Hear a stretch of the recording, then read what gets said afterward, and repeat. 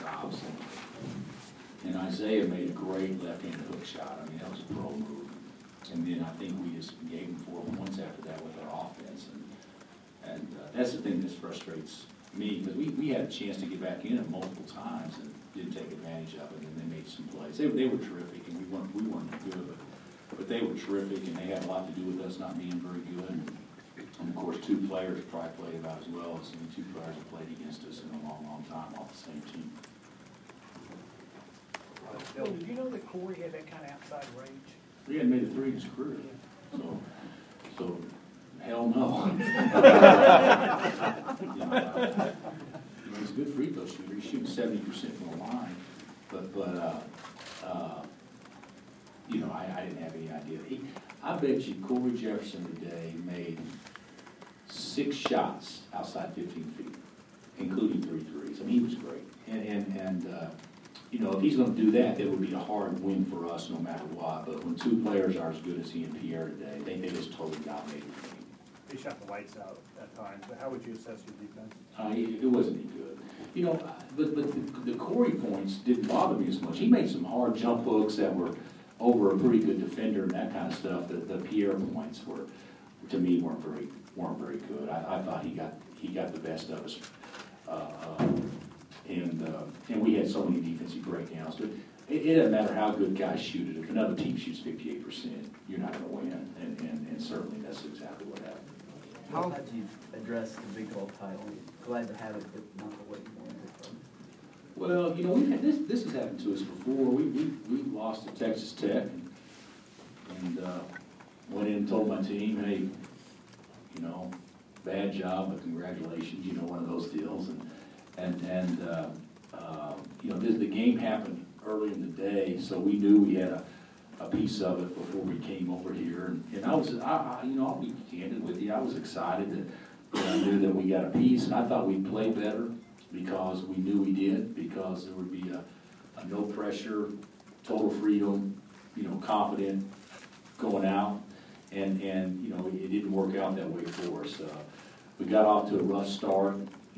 The first 4 possessions, we shot 4 layups, and they blocked. I think we made 1, and they blocked 2, and we missed 1.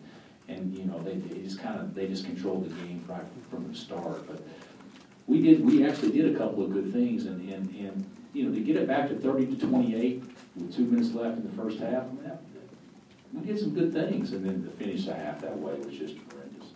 How important was it for Ben to have a big game on the road? He didn't have a big game, so he made some shots, which is good. But I'm not going to go and tell you that anybody on our team had a big game, because that wasn't a very good play. But he did make some shots. Well, you've been playing with your backs against the wall for a couple weeks of the conference race, and then you have a share. Do you think that affected the guys' emotions at all? You know what? I would think it would. I would think it would play to our favor.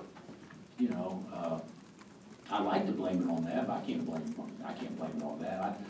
We have been playing with our backs against the wall. We've had to win every game to know we'd have to put ourselves in a position to have a chance. And then when we got the golden opportunity, we obviously didn't jump to the hoop.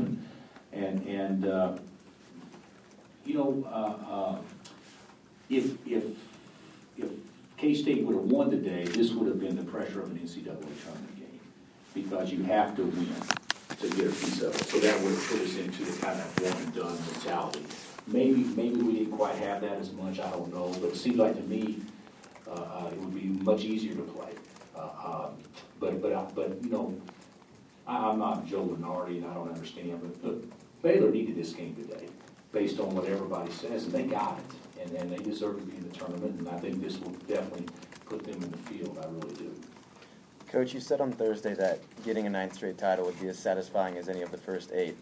Is there any satisfaction today, or does that come after you've had time to digest this loss? Yeah, I'm happy you got a 9th. I mean, I'm not going to ever apologize for winning a league championship. It's not exactly the way we had scripted it, which I think is pretty obvious. But they were just so much better than us today. I shouldn't say so much. It was a 6-point game with 6 minutes left or 5 minutes left, and then we don't finish, and then there was a beat down after that. But I'm not happy. But I'm a lot happier than would be if it was different and we finished second but now we get a chance to go to Kansas City. We said this many, many times.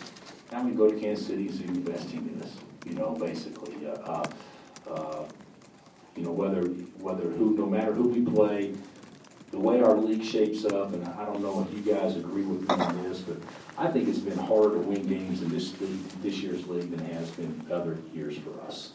I think the road games have been monsters. Of course, we usually get other teams good after when we go on the road, but you can look at some teams. There's some teams out there that could all easily have beaten K-State or beaten Kansas or beaten Oklahoma State. I mean, and the first three teams, we could have lost 2 more to Iowa State, and we could have lost to Okie State, and Okie State could have lost to Iowa State, and K-State could have lost to West Virginia, and K-State could have lost to Baylor. I mean, there's so many games that I think it sets up for a fabulous Big 12 tournament. Is it easy to watch this one away and start fresh next week, or do you worry about maybe getting off on the wrong foot?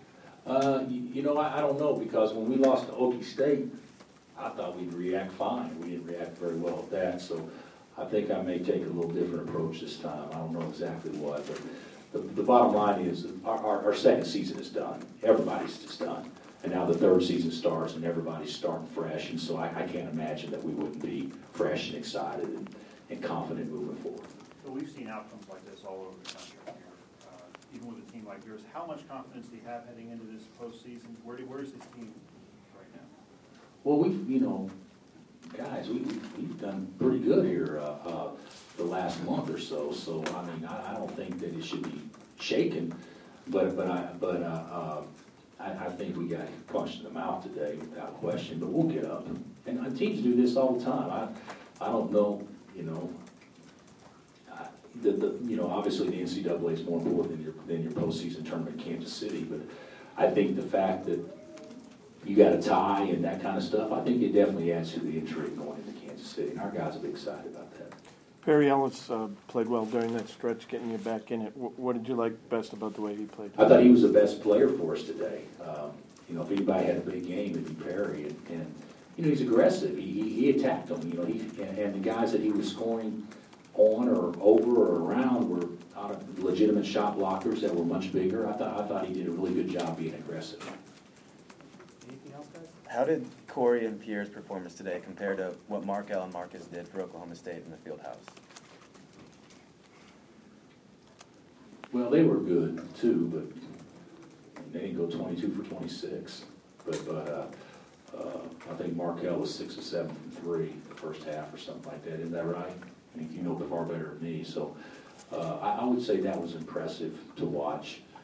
But today, Corey's performance wasn't a surprise because you knew he was a good player and he could score. The way he scored was kind of a surprise. I just thought he was, Pierre, you could do a great job on Pierre and have him get 20. We did a poor job and he got 28.